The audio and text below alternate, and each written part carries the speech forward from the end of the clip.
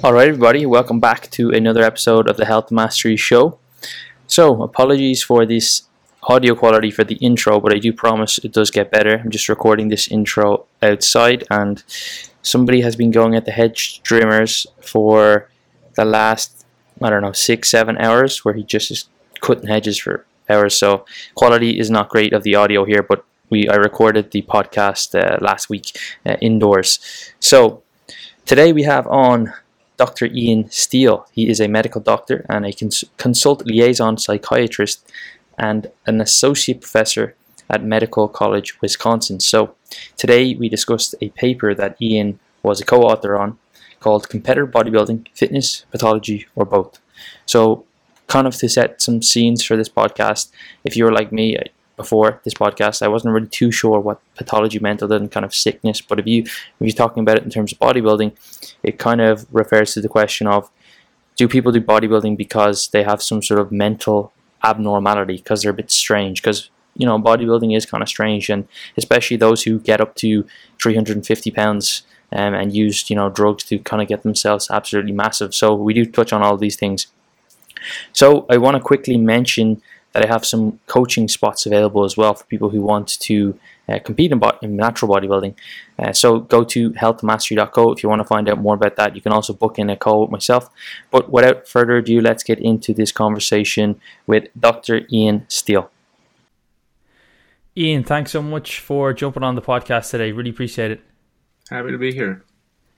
Yeah, so I was reading some of your papers that you had published recently and decided to reach out. I thought they were very interesting and a topic that I think is really important to address, especially for people who are interested in bodybuilding, both natural and untested bodybuilding. But for those who perhaps aren't familiar with yourself, it would be great if you could do a quick introduction, who you are, your background, etc. Yeah, so my name is Ian STEELE. I live over in the United States. I'm a psychiatrist, and then I do have a subspecialty within psychiatry. It's called consult liaison psychiatry. I think previously over the last couple of years, it changed from psychosomatic psychiatry into consult liaison. So I work with more medically complex patients. But I don't personally have a background in bodybuilding, but my brother, who's a year younger than me, is a bodybuilder. He's in the non-tested realm. He has done numerous competitions. I think he was Mr. Iowa, and is also a bodybuilding coach as well. So and when he started, I went to several of his competitions. And found it kind of a fascinating world. Because other than him, I had never met one. And then going to these competitions, I found it kind of fascinating, kind of wanted to understand it a little bit more. So that's kind of how I got into it. And then doing psychiatry, we had, for our training, we had to do an academic project. And I always had this kind of idea, like I wanted to do something on bodybuilding, just, if I could. And luckily, Skip Pope, who I trained out in Boston, Massachusetts. Skip Pope is in Boston, Massachusetts. So when I suggested to my research advisor, hey, here's what I want to do, just kind of thought maybe he'll say, like, that's not possible, like that's not a real thing. He's like, oh yeah, we have Skip Pope over on the other side of town. We'll introduce you, and then you can do your research with him. So that's kind of how I got started in all this. And in terms of your kind of academic background, kind of what was your kind of studies in, and how did you become where you are today, and what institution were you at? So I did my undergrad. I got a bachelor's in philosophy, and then I did med school, both undergrad and medical school at Creighton University in Omaha, Nebraska. And I did my psychiatry residency training as well as fellowship out in Boston at Harvard Longwood, which is a combination of several hospitals there. And then I graduated my fellowship in 2019, and then now currently working at the Medical College of Wisconsin in Milwaukee, Wisconsin. Seems like a long route to get to where you are. I know it's slightly different in the US than it is in in the UK or Europe or Australia. Do you have to go and do you have to do medical school then to specialize in psychiatry? Is that how it works? Yeah, medical school for 4 years, and then psychiatry for another 4 years, and then after that, if you want to do a fellowship, that there's several fellowships that it's either 1 or 2 years after that. So this is my technical first real job for the past 2 years. Otherwise, I've spent 26 years in schooling technically. Wow, that's a lot. And just when you finish medical school in the US, when you do your 4 years, are you qualified as anything, or do you have to then specialize, even if you want to be a, I don't know, are they called general practitioners in the US as well? Yeah. Okay. Technically, you're a doctor. Legally, you could practice, but you're not board certified. I don't know if they have that over in Europe, but you have to do usually do, a general practitioner. They do a 3-year program, and then you have to take certification boards to get a state license. 99.9% of people do that. Technically, you don't have to, but that's a little dicey, and most people, that's how lawsuits happen. But yeah, medical school is like basically you spend 4 years figuring out, what you want to do. Do you want to go into surgery? Do you want to go to psychiatry? Do you want to go your endocrinologist? So the 4 years are spent taking a bunch of tests and then figuring out what subspecialty you want to go to, like psychiatry in my, for me personally. So on a day-to-day basis, you currently work as a psychiatrist in a hospital in Boston. Is that correct, or did you say Iowa? I'm back in Wisconsin, actually. Okay. But yeah, I work mostly within the hospital, so like the emergency room, the ICUs, the medical floors, and then I do a little bit of outpatient work specifically with transplant patients, people who either are going to get or have gotten like heart transplants, lung transplants, livers. And I also volunteer I treat a psychiatric consultant to the great apes at the Milwaukee County Zoo. So gorillas, baboons, kind of orangutan, also under my care. Didn't even know there was such a thing. I didn't know that's interesting. Yeah, that's just out of curiosity. How do you? Is it just observational, or like you can't do any talk therapy, obviously, with them? A lot of it's observational, and we work along with like the handlers and the vets. So it's, a lot of it's, it's fascinating. But we kind of help them make medication recommendations, like because they share 98.3% of our DNA. Like they do get anxiety, depression, OCD behaviors. So we treat pretty much the same meds, but because veterinarians don't have any training with psychiatric meds, because there's no research, there's no studies, they don't, know anything about it, which is reasonable. We help them kind of make medication adjustments, or do we think, is this anxiety / or something else going on, something medical or something else that they need to. But we work with the handlers who do a lot more the behavioral stuff, and when the behavioral stuff doesn't work, then they kind of come to us for medication recommendations. That's fascinating. But yeah, so the paper that one of the two papers that you were leading on was called "Is Bodybuilding Pathological?" It would be interesting, I guess, first to maybe explain what does that mean, the word pathological mean, and then kind of what some of the key findings were from that paper, plus the other additional paper that I guess was a follow-up where you actually did a case study. Or sorry, not a case study, a survey. Yeah. So I think with pathological, we were, it's, at least in the United States, I'm guessing over there too, is this, they hold Mr. Olympia in, I think it's Las Vegas, but so it's this huge, event, thousands and thousands of people come all over, but, when you look at them, people assume like there's got to be quote unquote something wrong with them, because why would you want to get that big? What are they doing? That's not quote unquote normal. And we're when thinking psychologically / psychiatrically, we wonder, is there, something pathological? Is there something quote unquote abnormal or something going on, kind of like OCD or something that's driving that is not the norm, or it's not okay, if you will. So we were thinking, like, is it just an athlete, or is it something more like, yes, they're that big, but they're that big because they're driven by something that's maladaptive, if you will.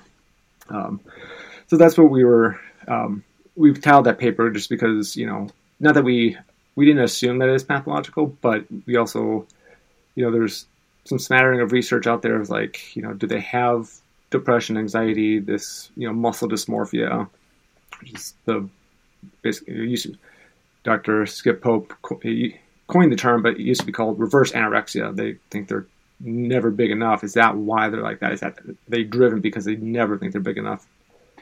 Because if there's something wrong, not that bodybuilding is wrong, but if there's something that they're putting themselves in harm's way, they're doing things that are dangerous to be that, should there be think of an intervention to help them be safe? They can continue bodybuilding, but do it in a safe manner. So that's kind of where we kind of thought about it. Is like, what psychiatric pathologies are there, if any? We didn't go in assuming there was, which I think was part of it, because at least in the United States, a lot of journals, medical journals,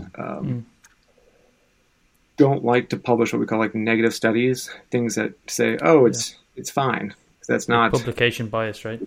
Yeah, it's not sexy. It's not, they're fine. Why would that's not fun for the journal to read? But I thought it was when you try an intervention, there's no results, so let's not publish it. Yeah, which I thought, I talked to my colleagues, like, I kind of want to publish that, just because me knowing knowing my brother and being around a lot of them, like, I don't see them as pathological, but I know, I show my friends or people a picture of my brother, who is 300 pounds, huge compared to me. They're like, a lot of them, it's not coming, what's wrong with him? Why would you do that? There's nothing wrong with him. That was my kind of going into it. Like, I don't think there is anything wrong, but because it's a rapidly growing sport, a lot of people are doing it more. It'd be important for other, physicians, primary care doctors, other psychiatrists, other people who may interact with them, have this and say, okay, it's not pathological.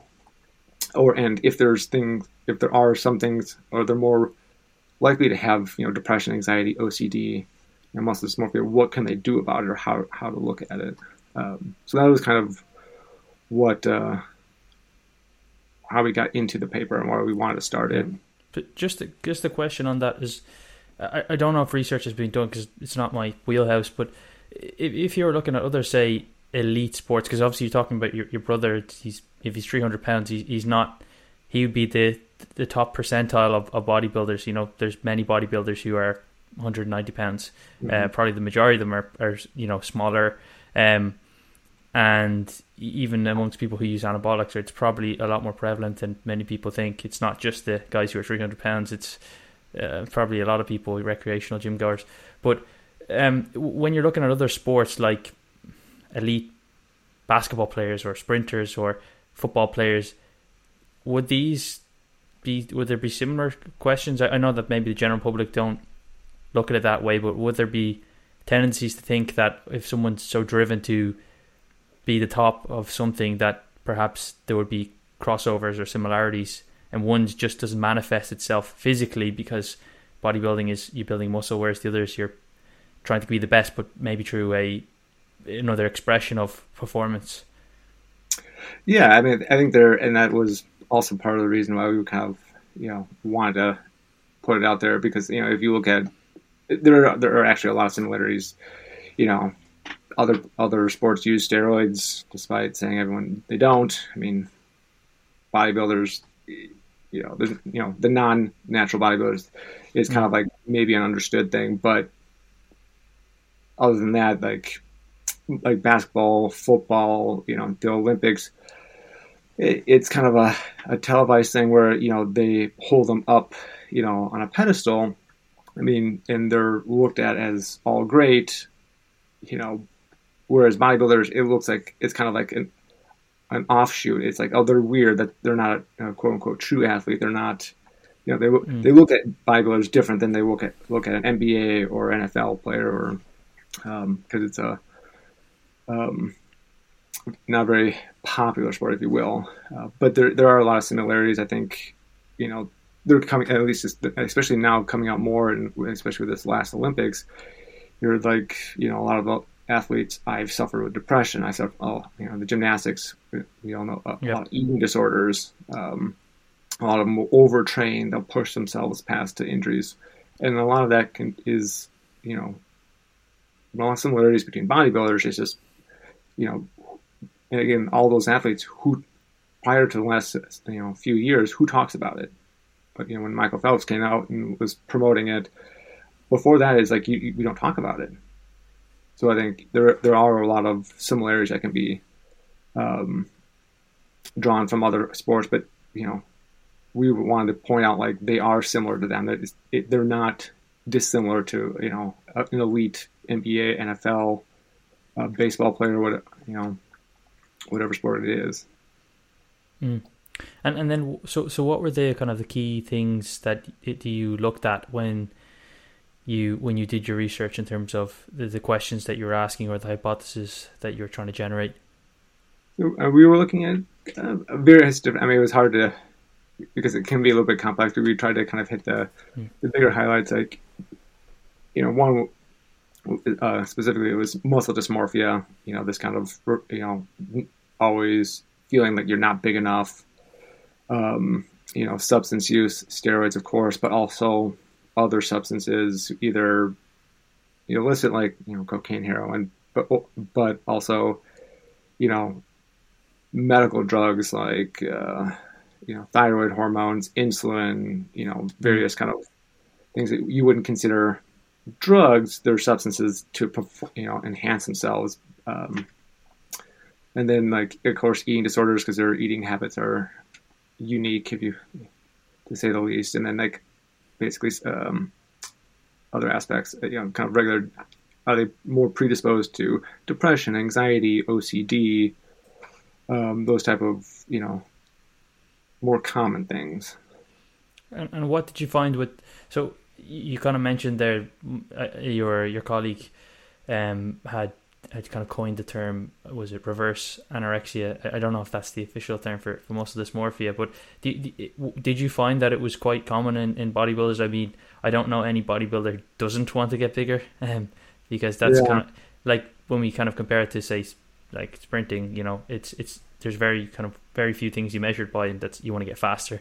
Bodybuilders kind of like, of course, some people want to get better conditioned and leaner and stuff like that, but ultimately always want to be bigger, right? So is that something that's an issue, or is that something that's perhaps just part of the sport, or the performance, or whatever you want to call it?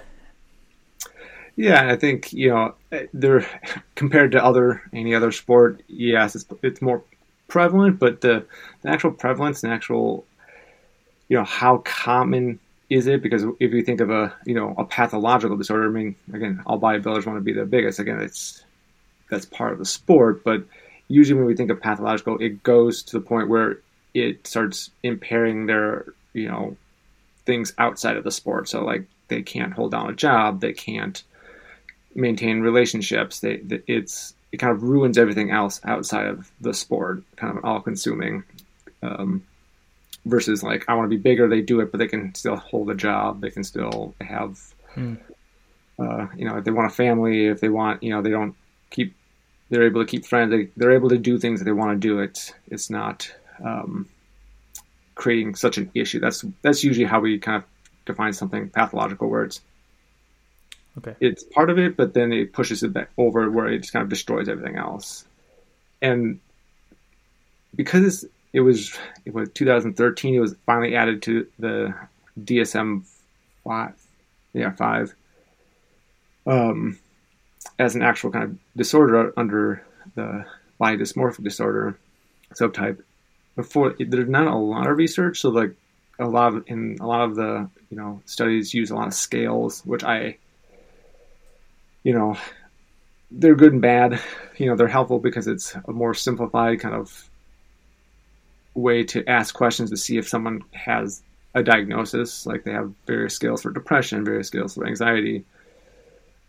They can be helpful for research. The problem is like when you can't go into detail if you're asking someone like how impairing is it. If you ask someone with kind of chronic depression who like never gets better, that are they truly depressed, or is it like it's something kind of a characterological issue, not so much a true major depressive episode. So like the range goes from like I think like 3% to like 50%, some high. So I think it's there. I think it's also tough to say like how how truly prevalent is it. I think it is there. I think 50% is probably a little bit too high. 3% maybe a little bit lower, but it's definitely so this there. Was like 3 to 50% of the population that you surveyed. Is that correct? Yeah, well, we weren't able to, because the survey we actually took a survey we took data from a survey that was already published. Some a guy out in California, Eric Ip, he sent out this huge survey a few years before and used it. He was and published something specifically on steroids, but he had a lot of this data just kind of sitting there not being used, and we asked him if we could use that data looking between competitive bodybuilders and non-competitive bodybuilders, and looking at those things. So he didn't look specifically at muscle dysmorphia. We kind of asked questions that may kind of be an approximate answer, which was about the same, about the same number of people who were specifically in the big survey. I think about, was it 20%, 40% of each, the competitive, and then kind of the recreational bodybuilders. 40%, they were kind of preoccupied with their body, kind of are they in small imperfections, and then 20% of those it caused issues. So I mean, again, it was not a full criteria for muscle dysmorphia, but a number of them. So it's probably less. If you try to actually go through each of them by a one-on-one interview, there's probably around maybe 5% of them total probably had met criteria. I mean, a lot of them are preoccupied with their appearance, but again, half of a fifth of those people who were preoccupied, it actually caused issues where they wouldn't go out in public. They wouldn't, go out to restaurants. It kind of prevented them from living their life, if you will. Okay, so these may not necessarily be competitive bodybuilders. Yeah, I mean, both competitive, and it was about the same in each, which is it was interesting. Okay. So we were also thinking of. We kind of narrowed it to specifically competitive, just because if you're competing, you're more likely to push yourself, more likely to kind of, again, we were thinking maybe be at a higher risk for having some of these disorders. Yeah. But it kind of showed and then I guess a question probably always would be, and I do see this particularly with, say, eating disorders, or perhaps some issues with kind of self-image, is that, are these pre-existing and people get into bodybuilding because they have these, or is it that the bodybuilding itself can actually exacerbate these things? So like with social media, and I'm sure you're aware that there's now not just bodybuilding, but you have like the men's physique classes, which is kind of veers more into what normal people would like to look like. It's not huge. It's beach lean. It's typically not like what you're going to actually see on the beach, but what you see on the beach magazines. And then I have read some research that the prevalence of issues, eating disorder, etc., with these kind of with those competitors is typically can be higher than bodybuilding, because often people are driven more so for a specific image rather than stepping on stage bodybuilding because they want to be a bodybuilder. They're doing it for maybe external reasons to look a certain way. I think, and because social media have a huge influence on that. It's perceived that you look better, you have a better lifestyle is equated kind of similarly. But I think often, and this is just my anecdote, but with bodybuilding, it's like not many people in the general public actually want to look like a bodybuilder, like nor step on stage with like a little thong. So it's kind of different than a men's physique competitor who might be 180 pounds, even if they're using anabolics, or 190 pounds, whereas a bodybuilder could be 250 pounds at 5'9". So it's like those people who are perhaps want to do bodybuilding maybe are not so preoccupied trying to perhaps impress others. I don't know if you have any kind of thoughts on that. Yeah, I think it's whether there's some pre bodybuilding image issues. I think the research that is out there, it's a little mixed. So I think yes, there's some that had they got into bodybuilding because they did not like the way they looked, but there's also studies that like show like no, that I didn't have it. I kind of wanted to look like that. I didn't necessarily not like the way I looked. It was something I had always found fascinating. So I think there's definitely, some of them are there because they hated the way they looked. They had a lot of body image issues. But again, that's again why I kind of wanted to I like this kind of negative study because it did kind of show that it's not necessarily all because they hated the way they look. It's not all about their image. Some of them liked that image and wanted to be that. Not that they necessarily didn't like it. They're current ones that they want to be a bodybuilder. But yes, I think that's not many people want to look like that. So I think that's why a lot of people do look at them and say, oh, there's something wrong with them. Who would want to look like that? Who would want to be rail thin? I mean, some people. But again, the bodybuilders tend to, because they're so kind of exaggerated, people wanted to kind of almost want to assume there's something wrong. So I think there's a subset of them that probably have, but I think that's not a 100% thing. But with eating disorders, there is a higher prevalence. The research my second paper, the one with the survey, again, we were using someone else's questions, a lot of data that we weren't able to kind of get a detailed, specifically around eating disorders, I think. But the first paper, the review kind of the literature out there, showed there's a decent amount of them that have had history of what sounds like, an eating disorder.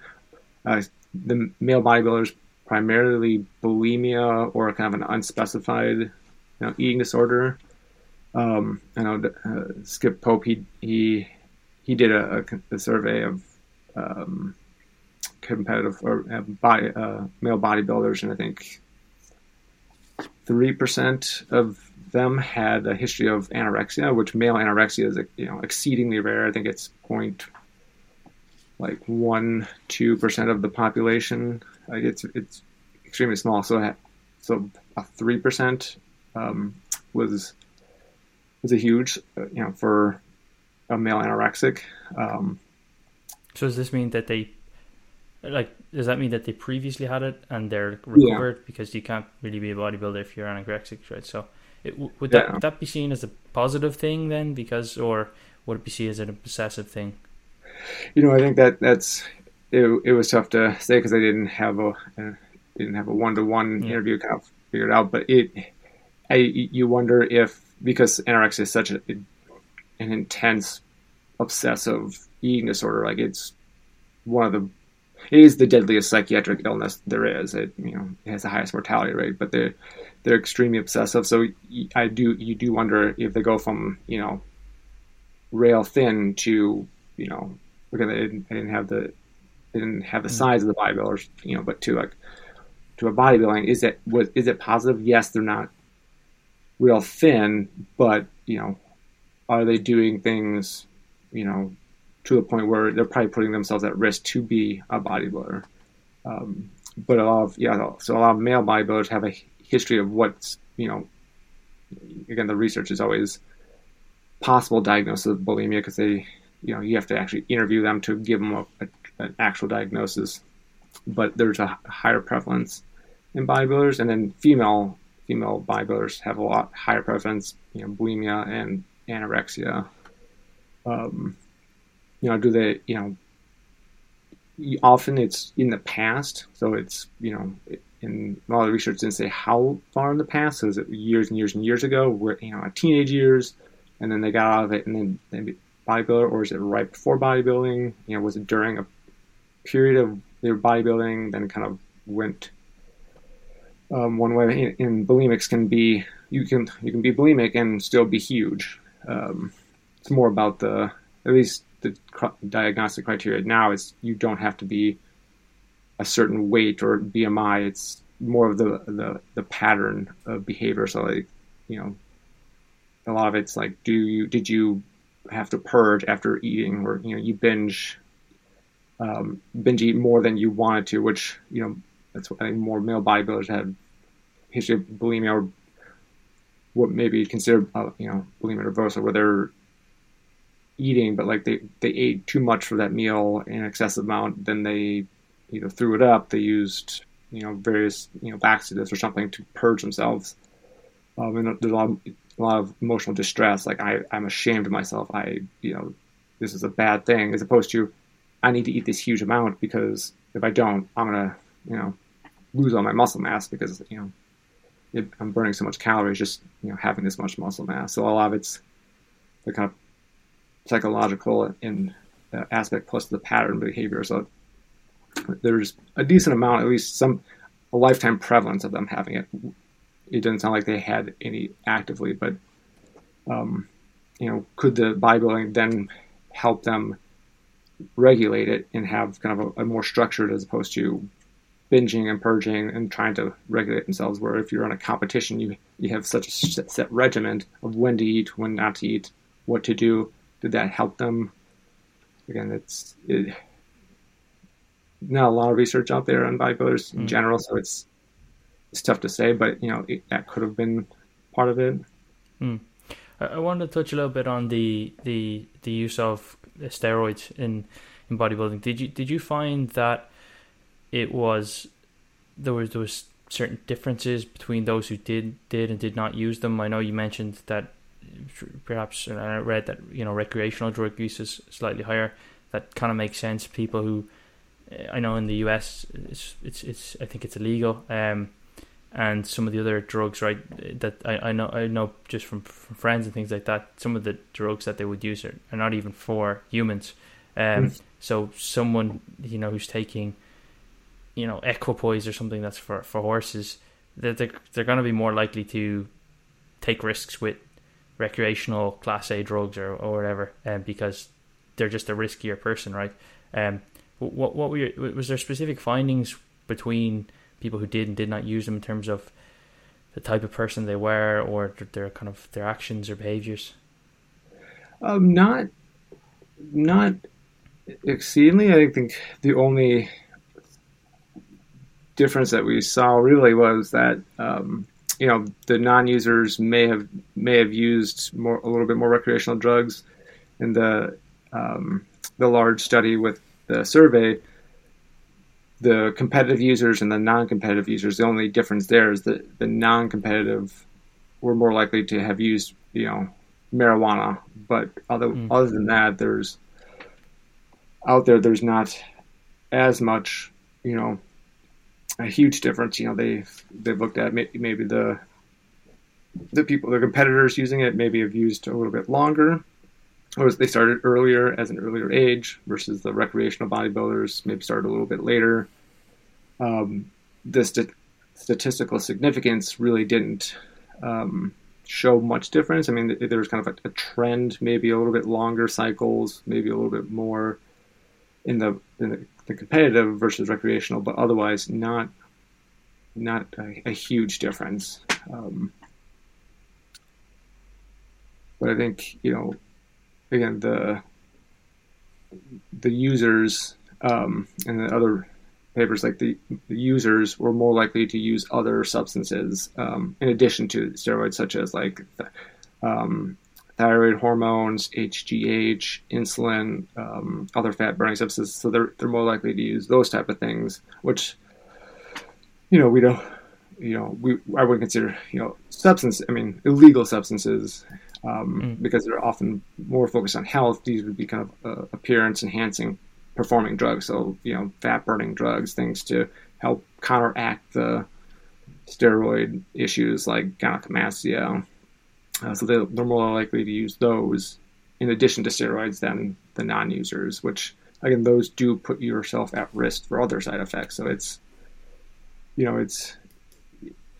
not cocaine or heroin, but using those things are not insignificant. If you think of health wise.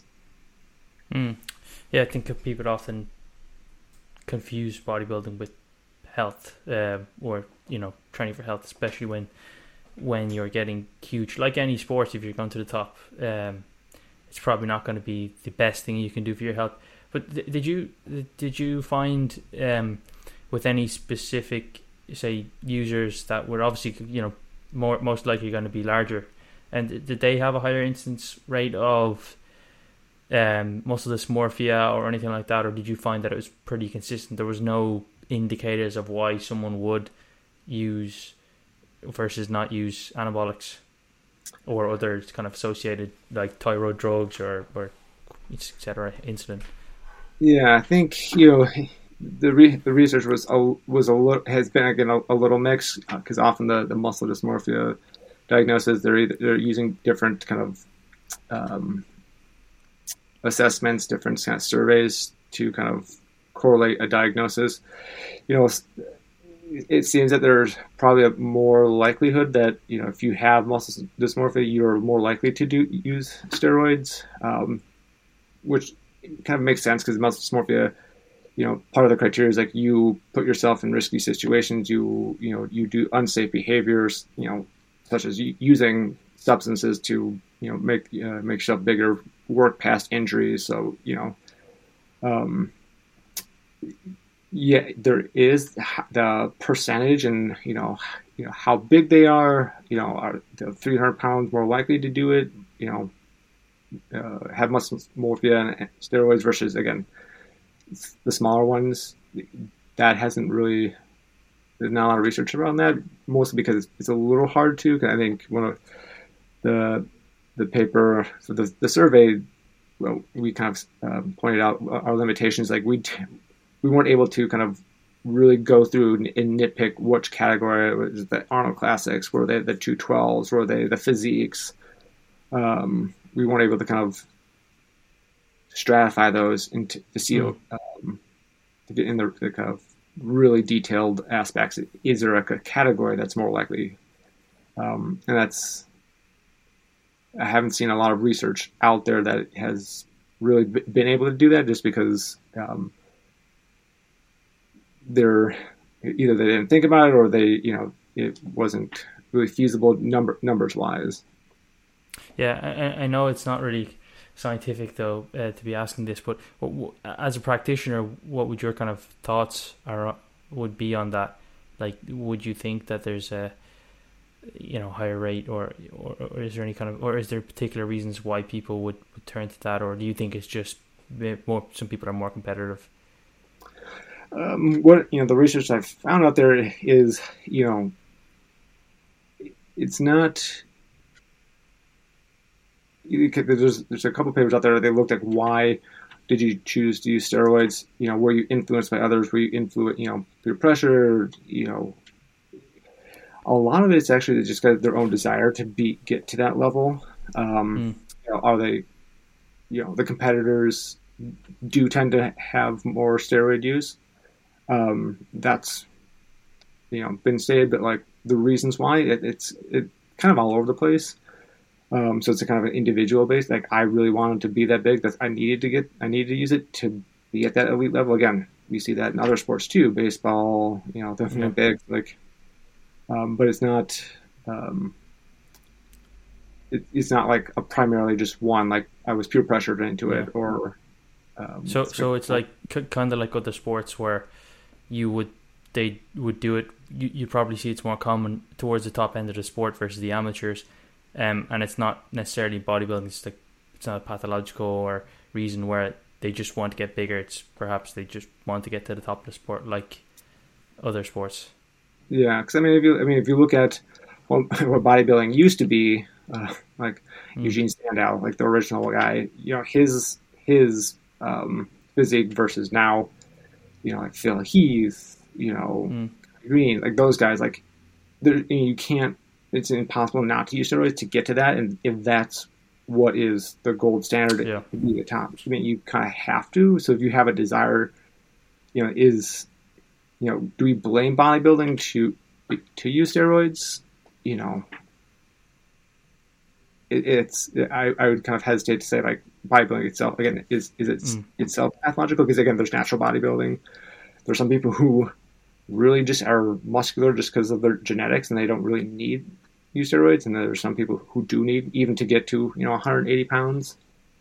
So I think I think in some of the papers too, I think it's some of the society wise is, if you look at the GI Joe from like the 1950s to like now, like the proportions are just kind of ridiculous. So even the male action models would look like a pro bodybuilder. So all these kids, are looking at what a masculine male should look like, and it's extremely disproportionate to what it is in real life and what it used to be like 40 years ago. I'm curious, would society influence that, or would the way that people are looking influence the way that companies are marketing? I'd be kind of curious. I know it's probably a difficult question to answer, but yeah, the same would be true with kind of women as well, right? I know that like even hundreds of years ago, I think it was, but it was admired to be overweight or bigger because it was a sign of wealth, right? And if you're pale as well because you didn't work outside. Now pale is probably the opposite. Yeah, and I think it's probably a little bit of both. Again, I know there's research out there that kind of has probably looked at this, but it's probably kind of what did someone like this did athletes start to become bigger, and then people wanted to be like athletes, so the society they made toys bigger, and kind of now it's so ingrained that it's hard to say, because I was just thinking of the Rocky movies, like the original ones, like they're Sylvester Stallone, them are big, but like then you look at the later ones, like it grew exponentially. So like, was it society? Was it was it just he wanted to? What kind of pushed him that way? Did they I don't know. Like it's I'm sure it's a combination of both of the marketing campaigns wanting to promote products. So if people wanted to look like that, they're willing to do that. But also people wanting that, seeing before even the advertisements and that aspect kind of caught up. Yeah, it's very interesting. So then in general, then compared to your findings compared to say just the general population of people, did you find that there was anything significantly different between bodybuilders and then just average general population, and anything kind of to be aware of, or at a personal level, or if people are listening that are practitioners and that work with people from a kind of mental health side of things? Yeah, I think again the research has been a little mixed, mostly because it was hard to make really good, sound, standardized research in this field, because it's one, it costs money, and two, it's is a little bit nebulous, especially in all psychiatry research. So unless you're looking specifically at a drug, population based, often, I think there is a little bit. Then again, comparing to the general population, bodybuilders, especially competitive ones and higher up, like there are higher levels of depression than maybe the general population. Eating disorders, of course. Again, for practitioners, you want to think of like, yes, their bodybuilders have an interesting eating regimen. Especially you don't eat when you're hungry. You eat based on your schedule. Is that you want to really think about, is this disordered eating, or is this just part of the sport? Is it causing them distress? Is it causing issues within their personal lives, or is it no, it doesn't bother them, everything's fine, it's just they eat differently than you. But I think they do have a little higher rates of depression and anxiety. With the steroid use, I think my personal opinion is, I want practitioners to be a little bit more, open-minded, and because with my brother, and always wanting to make sure people are healthy, like make sure they do have a primary care doctor, and like be honest with them, like to say, are you using various substances? Because the last thing, if you're using these, if you're not getting blood tests, you don't know what's going on with your blood, your heart, your kidneys. And I want practitioners to know, like, if they are, don't just kind of focus on that, harp on that, because it kind of shuts people down. Like, if that's all they're going to talk about, then I'm not going to come see a doctor, because they're just going to say you're using steroids, or you're doing this, or you're, I think the sport's wrong, you shouldn't be doing that. They're not going to go to the doctor, but like, make sure they're healthy, and if that they're informed about the risks, and routinely checking them, various blood levels, organ systems, just to make sure, because if they're using they're putting at risk of side effects that the bodybuilder, the athlete, should know what's going on with their body, but not to push them away. And then do focus on like checking if they're doing okay in the personal life, because if the competitive ones are getting up there, they're pro, what's their personal life like? Are you able to go out in public? Are you able to keep, assuming if they have another job, like, are you able to keep jobs? Because I know, my brother was saying, just kind of knowing people and in the bodybuilding field, like a lot of them, either turn down promotions or hard time keeping a job because of their just kind of obsession about working out, and the regiment that they feel like they have to keep, or they can't keep a job, which I think it's a balance with bodybuilding, and because it is a much different style of a sport than other ones. But like, is it impairing them in some way? Because if it's not, then they're fine. They're friends. They're able to do things, or they're okay. Then they're okay. But there's physical health that you want to watch out for, and also the mental health. Because if they're struggling with depression, research have shown, like, people with muscle dysmorphia, they are a higher predilection to have other OCD, like trichotillomania, other kind of obsessions, which is not uncommon in things like people with eating disorders have a high rate of depression, anxiety, muscle dysmorphia. Again, having one mental health diagnosis puts you at risk for having another. I don't want to say it's a good or bad thing. It's just kind of how it is. Again, it's not just depression. Depression, anxiety are often intertwined. It's sometimes hard to tease them apart, but like, anorexia, a lot of them, I think they have a higher incidence of OCD because of just how they are, kind of the obsessiveness. So it's, you want to kind of watch out for, those things, because if they're there, you want to treat them, because it's not so much quit bodybuilding. You either be a bodybuilding and depressed or have these issues, or quit and you'll be fine. I think you can be a bodybuilder and not be depressed, or be a bodybuilder and not have these kind of issues. So my hope is to like have bodybuilders be comfortable going to a practitioner, whether it's a psychiatrist or a primary care doctor or whoever, to get help, because it's not, it's not a weakness. It's, you want to think of it as, I'm taking control. If I want to keep doing this, I need to get this aspect of me, treated, so I can keep doing it, as opposed to, oh, I have depression or anxiety or,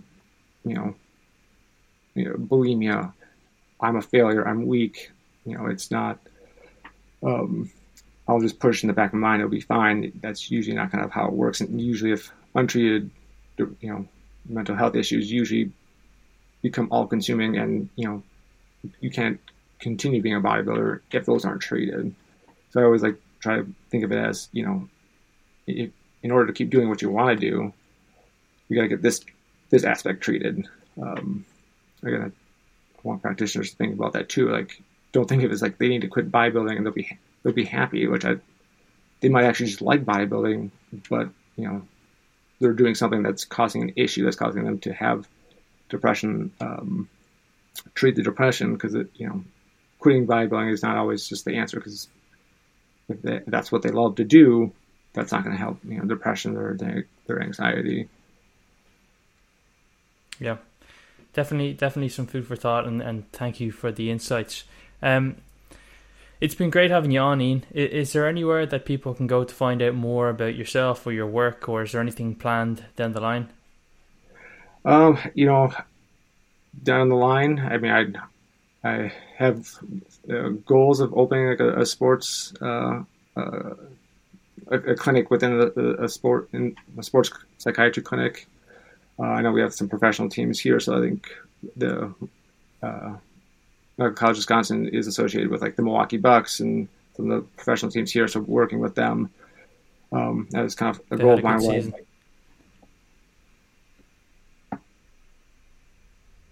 They had a good season this year. Yeah, finally.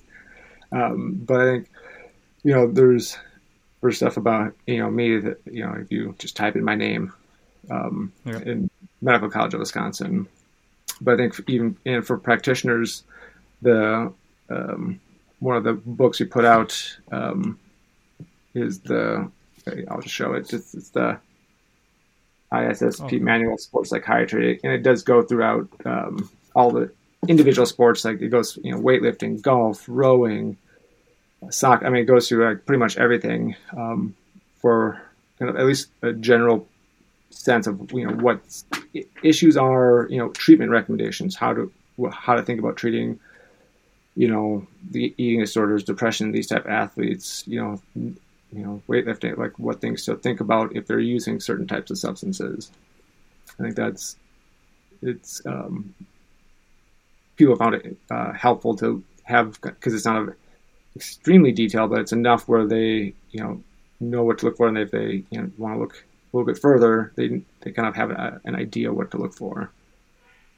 Great. I'll put the link to that, and I'll put the link to the papers that we chatted about as well in the show notes. But once again, thank you for coming on, Ian, and have a great evening. Thanks for having me.